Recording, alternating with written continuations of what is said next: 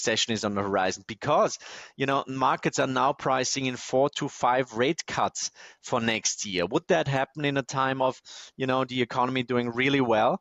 Obviously, we're seeing that inflation rates are cooling off dramatically, but I think that's also a sign that the economy is not doing so well, because recessions are always disinflationary.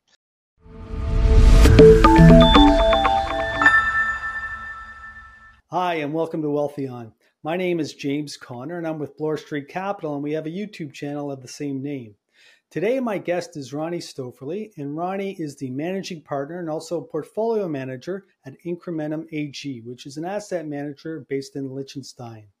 In addition to managing money, Ronnie and his team also publish the In Gold We Trust report, which is the Bible for anything and everything to do on gold. Ronnie, thank you very much for joining us today. How are things in Vienna? Thank you very much, James. Pleasure. I have to correct you, if I may. You said it's the Bible for gold, and I always say, well, gold is not a religion. It's just something that really protects your hard-earned money. It's an important piece of your portfolio, but it's not the solution to all our problems. And I really want to differentiate that, because we want to make a solid case for gold based on your overall portfolio, and not treat it as a religion. So I always have to kind of react when people say it's the Bible of gold. So, sorry for that little comment. No, I'm glad you brought that up, because a lot of people will see, once we start talking about gold, they're going to think, oh no, another gold bug, and they'll stop watching. But you're not one of these pundits who's calling for a collapse of the U.S. economy or a collapse of the U.S. dollar and hyperinflation. You are simply suggesting that gold is an asset class and it should be part of your overall portfolio mix. Yes, I think that's important. I mean, we wrote many thousand pages of research about the topic of gold, and gold doesn't work in every environment, but it really works well in times of recessions. That was basically the for the 2023 In Gold We Trust report, where we crunched the numbers in which phase of a recession gold works best. Gold works really well in an environment of a weak dollar. Also works very well as an equity hedge. And it usually works really well in times of deeply negative real interest rates. So that's basically it.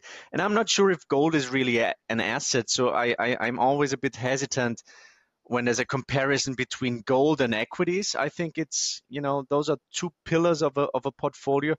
I rather would like to compare gold to other fiat currencies. Yeah. And I think it's just the hardest currency, compared to the US dollar, the Japanese yen, the euro, whatever.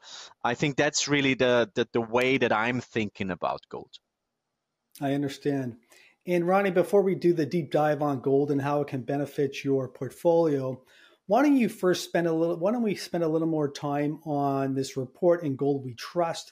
And I just want to convey to the audience, it's just not a 10 or 20 page report on gold. It's far more than that. It's full of fundamental analysis, technical analysis.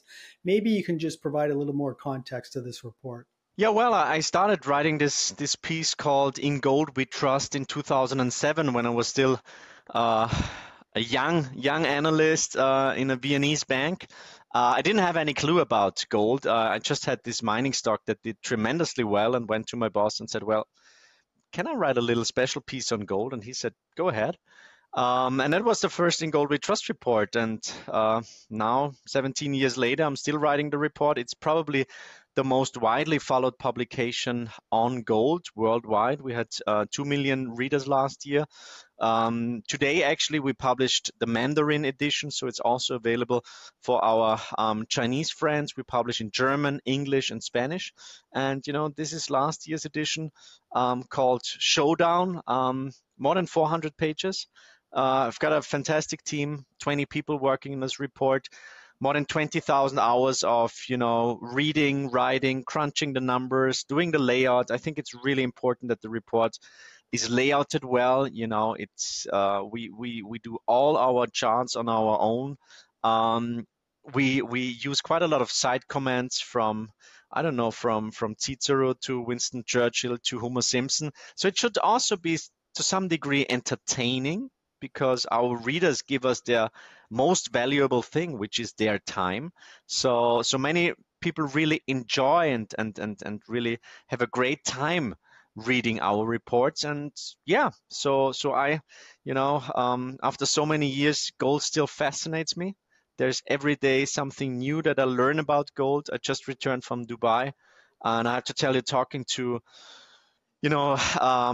Arabic, Asian gold investors and traders gives you a completely different perspective. So I love the topic of gold, but as I've said, it's not a religion, it's not the solution of all our problems. But I think that everybody should at least own some of this, some gold in the current setup that we're in. Um, so yeah, that's basically it, and we're already writing on the 2024 edition of the report. And just one more thing, it is not only one report that we publish once a year, usually end of May.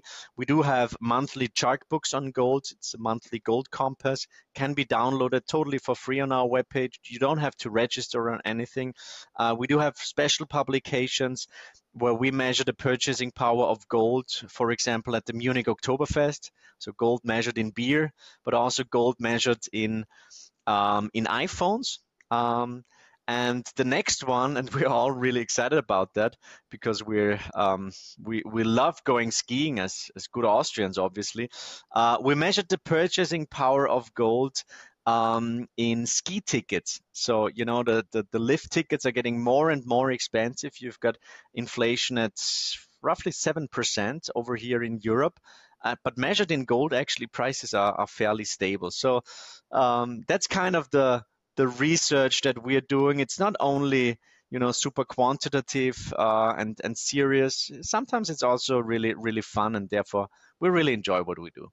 No, you're so right about lift tickets. It's amazing how the prices of lift tickets have exploded in recent years. Like, to take my family skiing in the US, like, it cost me a fortune. Yeah, but perhaps it's just, the weakening purchasing power of the US dollar measured in certain goods. I think that's the way to approach it. And as I've said, measured in gold, prices are actually fairly stable in many different kind of topics. And for example, if it's a standardized product like beer, for example, that's a big difference compared to iPhones, where if you compare the current version of the iPhone to the first edition of the iPhone, I think it came out as $499. Now the most recent one costs, I think, 1,500. But obviously, the the technical stuff, all the cameras, all those services that are nowadays included in a smartphone, that's completely different. Yeah, so actually technology obviously would be deflationary, as we know, but within our monetary system, deflation cannot be accepted. But I think that having this viewpoint of, it's not the prices rising, but rather the purchasing power of the euro, the US dollar, and so on, just constantly falling, I think that gives you a completely different perspective on many, many, many things. Very good points. So let's move on and discuss this report in more detail. The title of this report is The Showdown. What's the significance of that title? Well, we always try to come up with a leitmotif that basically describes or summarizes the whole report, which is not so easy. But last year, for example, we had the topic of stagflation. Before that, we had the loss of trust, the erosion of trust. We had the monetary climate change, and this year it's the topic of a showdown, and we all know it from the game of poker. It's the final laying down of one's cards face upward, and we said, in markets there are at the moment three different showdowns. It's the showdown in monetary policy, where we all know that the Federal Reserve has basically hit the point where they must choose between fighting inflation and financial stability. So if they continue to be hawkish, if they continue the tight road, Probably financial markets, the economy, real estate markets, illiquid markets like private equity and stuff, will revolt. And then on the other hand, if they choose financial stability over fighting inflation, they will probably risk losing the credibility that they have rebuilt over the last couple of months. So this is the showdown in monetary policy. The second showdown is the showdown East versus West. So basically the G7 industrialized nations versus the Western world, especially from the viewpoint of gold, where not only central banks but also the private demand is more and more being influenced by emerging markets. So my thesis is that the price of gold is more and more influenced or made actually in Shanghai, in Dubai, and in Mumbai, and to less and less degrees um, in New York, in London, and in Zurich. So I think we should, in the Western world, we should really focus much more on the structural demand coming from emerging markets, and we all know that the gold affinity, not only in China and India, they are responsible for 50% of global gold consumer demand, but also in countries like Turkey, Vietnam, Saudi Arabia, and so on, is much higher than in the Western world.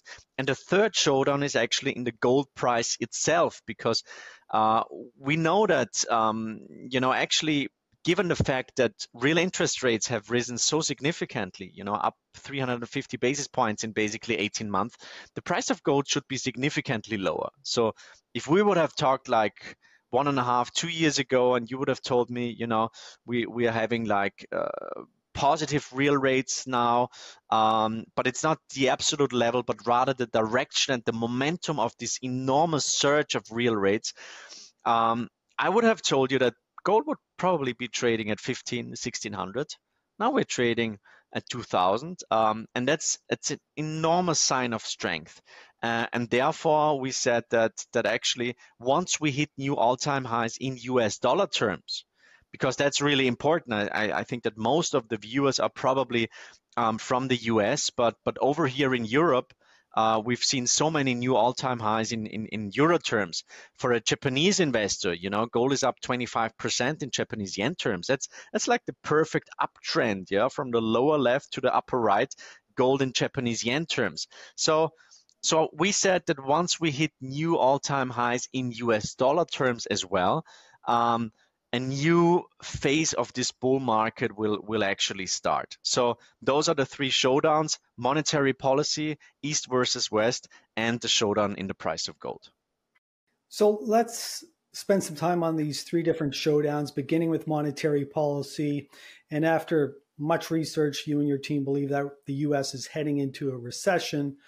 And I want to just look at the indicators that you're looking at, because when I look at the US economy, I look at GDP growth, the non-farms jobless rate, the performance of the S&P this year. To me, everything looks pretty good. What indicators are you looking at that tell you the US is heading toward a recession? Well, I have to admit, we've been wrong with that call. Yeah, we went into the year and we're already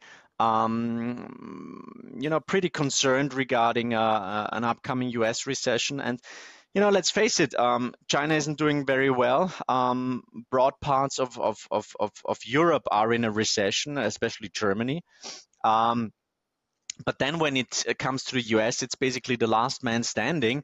But that's also due to this enormous amount of fiscal stimulus. I think that's if we really want to simplify it, that's the main reason why the U.S. is still doing so well.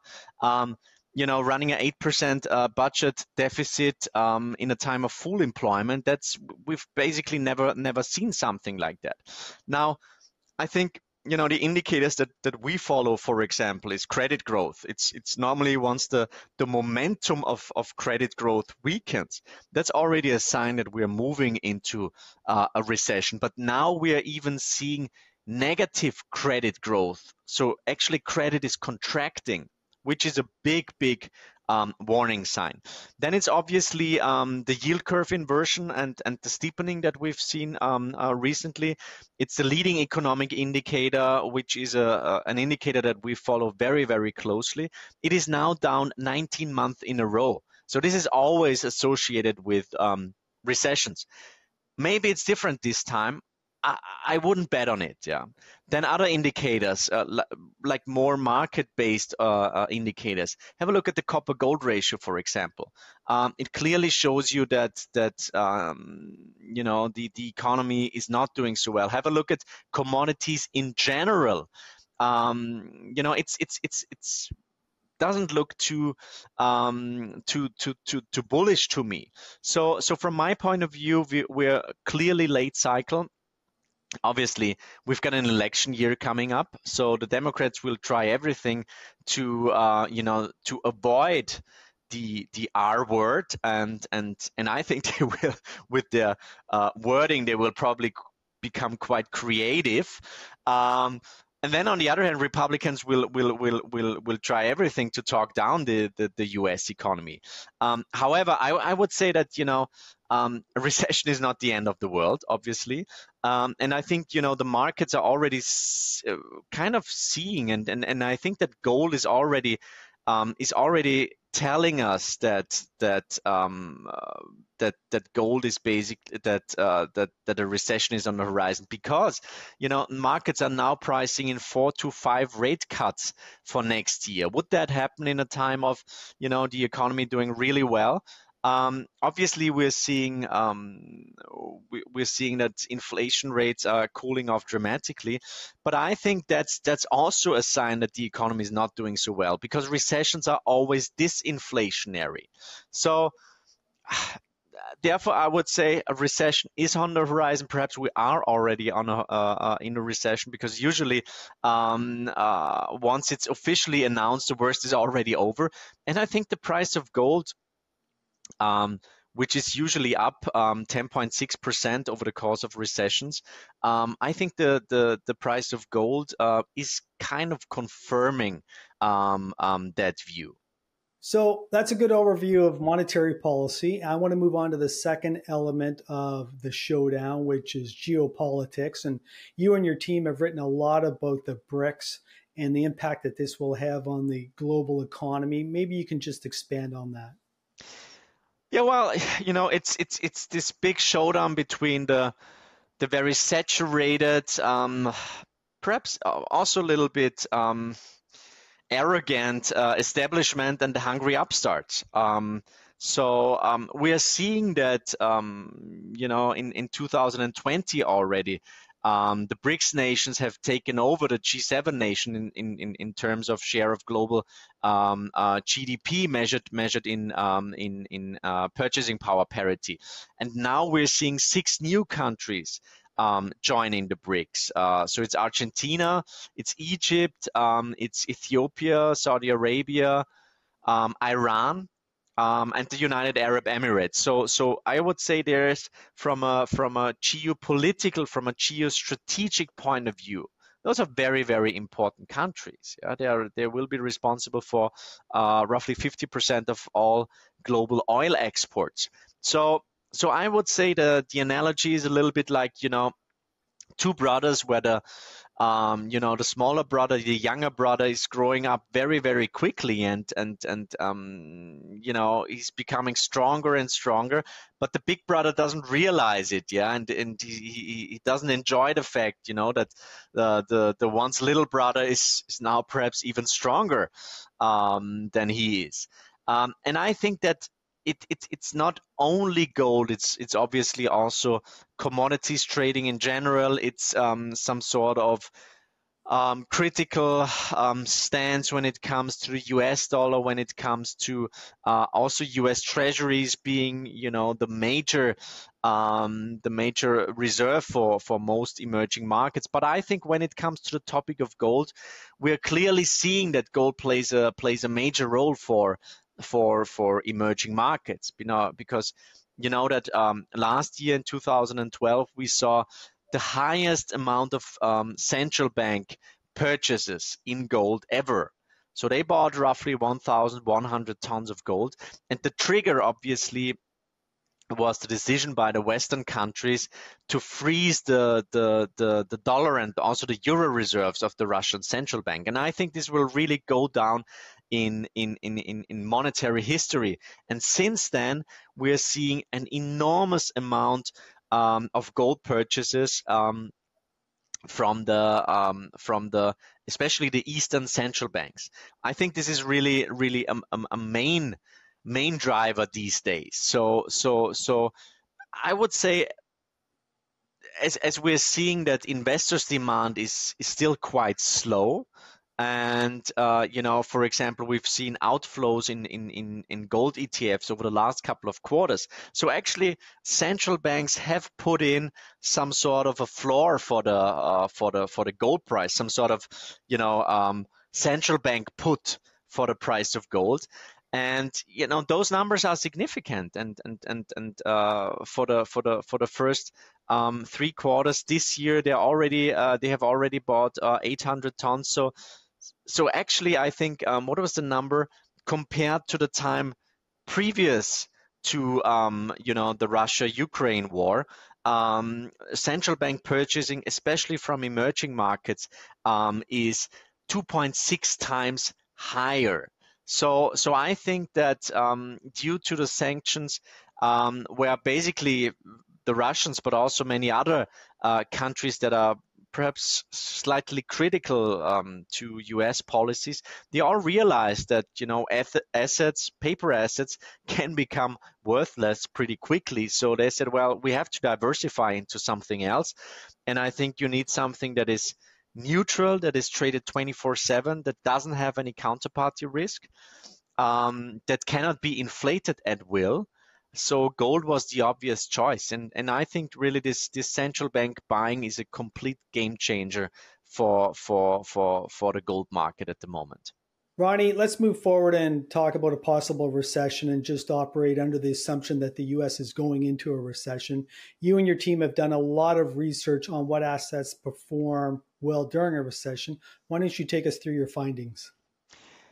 Yeah, well, we're clearly not in the soft landing camp or in the no landing camp or in the Goldilocks camp. So, what we did in the previous In Gold We Trust reports, we basically said, every recession has 5 distinct phases, and each phase has different characteristics. So we came up with this so-called incrementum recession phase model and crunched the numbers and just researched, what works best in each phase of a recession. So gold on average is a pretty decent recession hedge. So in every recession since the year 1971, on average, gold is up 10.6%, and it is actually up in every phase of the recession.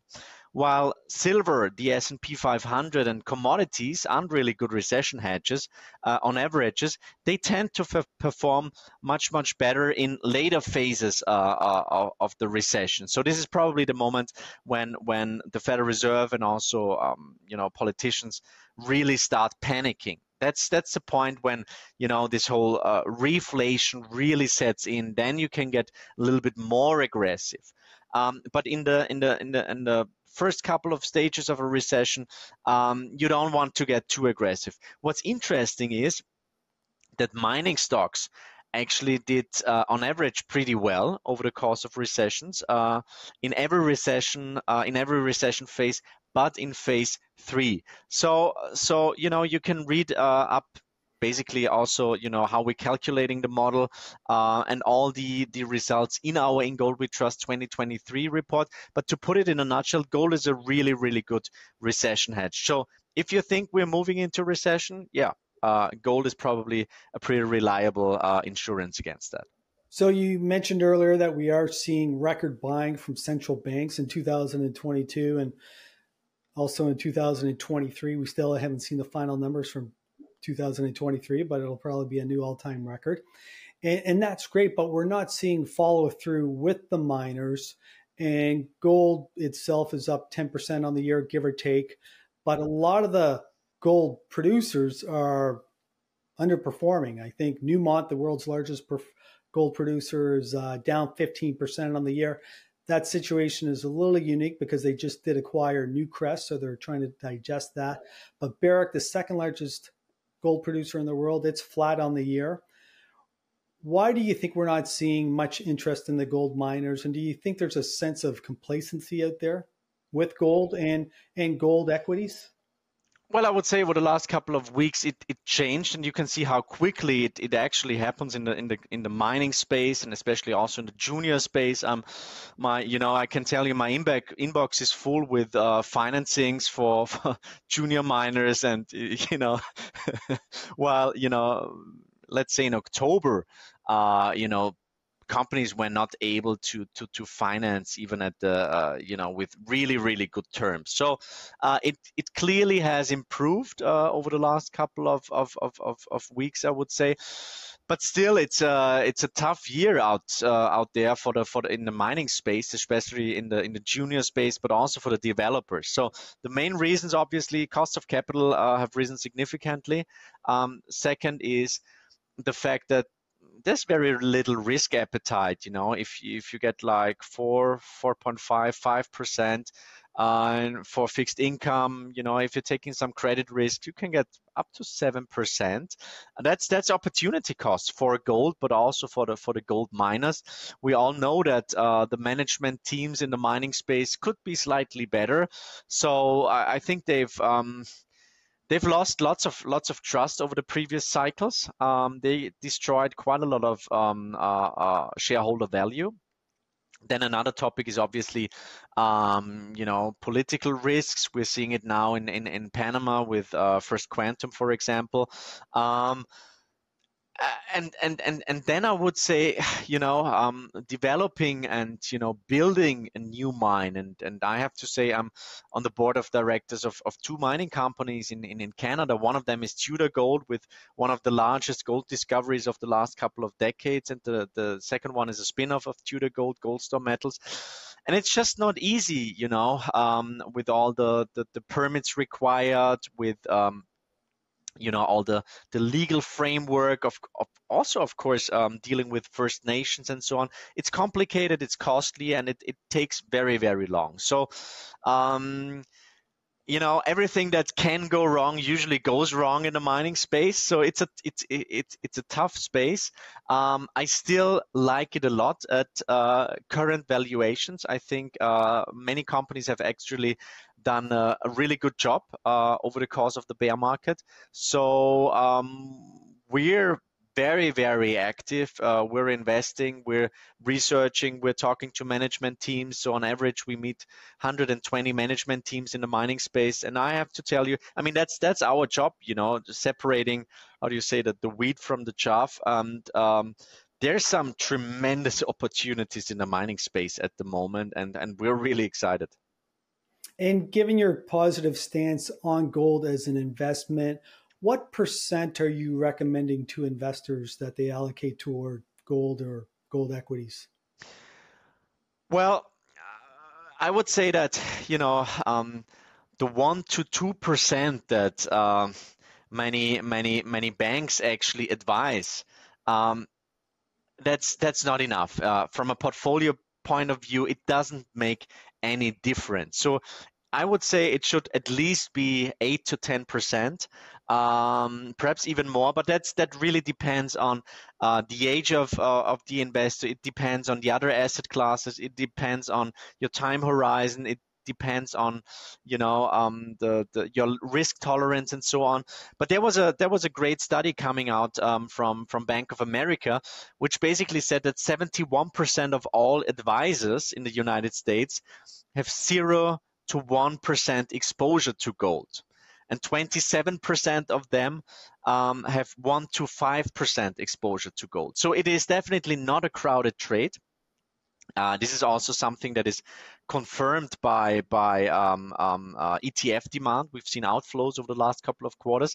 So I think it's, even though we are trading at or close to all-time highs, it is still something that is it's kind of climbing this wall of worry, especially from Western financial investors. It's still not something where I would see an enormous amount of bullishness. Also having a look at the price forecasts from all the major banks, and the outlooks now coming out. I've been studying the 2024 outlooks from all the major banks, and gold isn't a big topic. It's basically everybody's writing about now is the time to invest in bonds. So that's a pretty good sign from my point of view. So to answer your question, I think there's no perfect number for your gold allocation. It probably depends on your bearishness. It depends on the rest of your portfolio, but it should definitely be significantly more than 1 to 2%, because even if gold would go through the roof and everything else in your portfolio wouldn't do so well, this very, very small allocation wouldn't make a big difference for the portfolio. So I would say between 8 to 15%, something like that. So let's look at your target prices, both long term and shorter term, as we look out into 2024. Where do you see the price of gold going? Well, I would say 2,300. That's like the next big target. But of course, once we're above new all-time highs, this is really where the momentum kicks in. This is the point in time when CTAs and more short-term traders will really get into gold. So as I've said, by any metric, gold is not a crowded trade yet. It can become a crowded trade, but I think Jimmy, if we've had this major top in August 2020, which was an 8-year cycle top, and since then we've basically seen a very volatile sideways consolidation. And from a technical point of view, those sideways consolidations are basically the best cyclical correction pattern that we know in technical analysis. And I think given the fact that US real interest rates have risen so significantly, gold should have corrected much, much more. So I'm interpreting that as a real sign of strength. And therefore, I think that once we really break out above the old-time highs, then it can go really quickly. So 2,300, that would be the next major top. But our long-term target for the end of this decade is $4,800. We've announced that in our 2020 report, based on a very simple monetary model, and you can read everything about that model in the 2020 report. And I still think that $4,800 by the end of this decade is quite realistic. Yeah, actually, there was a technical trader from UBS who put out a really good piece, and he forecasted up to $8,000 for the price of gold as the target for this new bull market. 8,000, that's pretty optimistic. But as I've said, so far it's not a crowded trade. We don't really see investors' demand from the Western world. We're seeing this very stable and strong demand coming from central banks, which kind of put a floor under the gold price. And therefore, I think it's a really good setup that we're seeing for the next couple of years. And given that the money supply has doubled in the last 4 years, those are not outrageous target prices by any means. Exactly. And the big question is obviously, first of all, people calling for $10,000 gold. I'm not sure if I want to live in such a world. It probably would go hand in hand with, let's say quite a volatile environment, to be diplomatic. But then on the other hand, probably, what's the price of a beer gonna be in that environment? Yeah, significantly higher. So my take has always been, gold is not there to make you rich quickly. It is really there to preserve your purchasing power over long periods of time. It's there to, for this kind of big shifts from one monetary system to another monetary system. This is really the time when you want to own gold. Now, for US investors, that might sound a bit strange, but if you talk to my grandparents, for example, they had 4 currency reforms. Yeah. And if they wouldn't have owned any gold, they would basically have lost everything through every currency reform. So therefore, I think this is the reason why you want to own gold, protecting your purchasing power over long time frames. And I think that gold did its job really, really well over the last couple of years, over the last couple of decades, and actually over the last couple of centuries. Very interesting points, Ronnie. And I just want to summarize your whole thesis so to make sure I have it correct. But you're saying that the US is going into recession. You think the Fed is going to panic because of that, and they're going to cut rates, especially going into an election year. And that's going to result in a lower US dollar, and that's going to propel gold higher. Yes, yeah, that sounds about right. And then, of course, if you add in geopolitical risks, that can also accelerate the move in gold. Yes, but then I think, people overestimate the political or geopolitical impact on the gold price. Yeah, I think we crunch the numbers, and such geopolitical events most of the time only really have short-term consequences for the price of gold. Of course, wars are inflationary. Wars mean more debt, mean lower rates usually.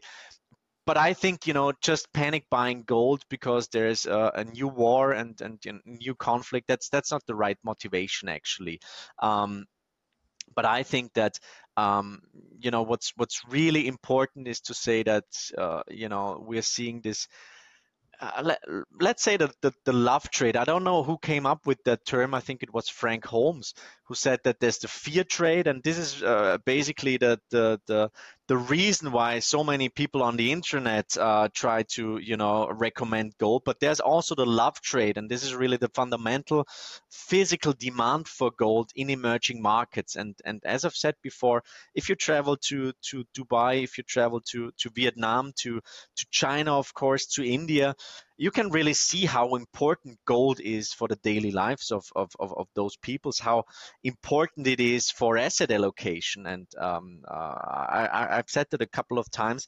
The best questions after a keynote that were ever asked, were in Turkey, because the Turkish lira isn't I would say, one of the strongest currencies.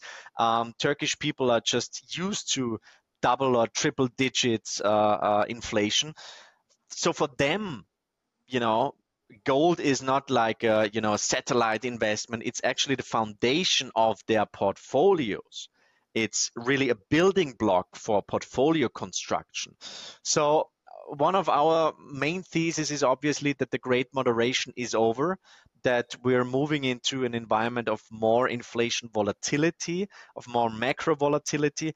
And I think, therefore, also in the Western world, gold will become less of a satellite investment, an alternative asset or something like that, but just it will be quite normal for many investors out there to say, well, you should have at least 5, 10, 15% of gold in your portfolio. Interesting comments, Ronnie. Ronnie, as we wrap up, I can see you have a very extensive library. You must be a voracious reader. Are you reading any interesting books at this time? Yeah, of course. Yeah, I mean, I got five new books delivered today. My wife, my wife doesn't know because she says, you're ordering too many books. But I'm reading. There's like I always have. When I'm traveling with 3, 4 books. So for example, there's Die Welt von gestern, Stefan Zweig, The World of Yesterday, also a really good English translation. Beautiful book about the hyperinflation, what it does to society, what it does to politics. Then I've got that's a great book. It's called Same as Ever. Morgan Housel. He wrote The Psychology of Money, which was a tremendous book. For a report that we are writing, I just got my book, Austrian School for Investors, again. And we published that in 2014. Wrote quite a lot about Bitcoin already back then. And it's still a really good read. I hope it doesn't sound arrogant, but I really enjoyed writing this book, and we got tremendous feedback. And then there's another one here. It's called Breath, by James Nestor. I'm doing lots of sports, and I just did a Wim Hof, the Iceman, a seminar over the weekend, with ice swimming, and also breathing techniques. So that was super interesting. So I look forward to reading that book over the next couple of weeks. Wow. Are you into ice swimming? I kind of got into it because taking a very very cold shower in the morning, I still hate it. Now I'm able to do it like 3 to 4 minutes. But it's really, the positive effects on, not only your health, but also your let's say your mental health, yeah, are tremendous. So I did some ice swimming, and it's not easy, and it's can also be quite dangerous, but it is something that I really enjoy exploring. So therefore I kind of, you know trying to I'm always trying to challenge my borders and get out of the comfort zone. It just, it broadens your perspective and your horizon. That must also help get your mind off the markets. Yes. That's if you're plunging into ice cold water for a couple of minutes, you don't think about the S&P 500 or what Mr. Powell is gonna do or say next. Well, Ronnie, that was a fascinating discussion, and I want to thank you very much for spending time with us today. If someone would like to learn more about you and the services that you and your firm offer, where can they go? Yes, we're an asset manager, managing 6 investment funds. Most of them, I would say, in the commodity space, gold, silver, mining, but also Bitcoin are topics that we really enjoy investing in, and our performance of our funds was pretty spectacular this year, I have to say. So it's been a good year. So that's incrementum.li, where we also offer wealth management services for high net worth individuals, primarily from German-speaking countries. And then for the In Gold We Trust report, which is the research report that my team and I put out, it's ingoldwetrust.report, available in English, in German, in Spanish, and also in Mandarin. You can download all our publications. So the big report, 400 pages, there's also a compact version, and there's the monthly chart books, there's special chart books, there's special publications. You can download everything 100% free of charge. You don't have to give us your email address or anything. That wouldn't be possible without the support of our premium partners from the industry that basically said, well, actually, we like the stuff that you do. There's not enough sober and honest research in the gold space. So they're supporting us. So we are able to put it out 100% for free. And then I'm also quite active on Twitter. My handle is at Ron Stoeferle. And I'm putting out, charts, but also, stuff about music and some sports, and, just trying to also connect with people from all over the globe. And yeah, so that's basically it. Ronnie, once again, thank you. That was a great discussion. Look forward to the next conversation. Thank you very much, James. All the best to you and your people watching this. I really enjoyed it, and wish you all the best. Take care. I hope you enjoyed that discussion with Ronnie Stoeferle, and I want to remind you of another new show that we have on Wealthion called Speak Up with Anthony Scaramucci. Yes, the one and only The Mooch is now on Wealthion, and you can see him live this Friday at 11 a.m. This is your chance to ask the Mooch himself any questions you want on personal finance or the financial markets. Once again, this Friday at 11 a.m. If you are trying to figure out how to prepare for your financial future, consider having a discussion with a Wealthion endorsed financial advisor at wealthion.com. After providing some basic information, Wealthion will put you in touch with an advisor. There's no obligation whatsoever to work with any of these advisors. It's simply a free service that Wealthion offers to its viewers. Don't forget to subscribe to our channel, wealthion.com. We have some amazing content coming out in the coming weeks that will help you prepare for your financial future. Once again, thank you for spending time with us today, and we look forward to seeing you again soon.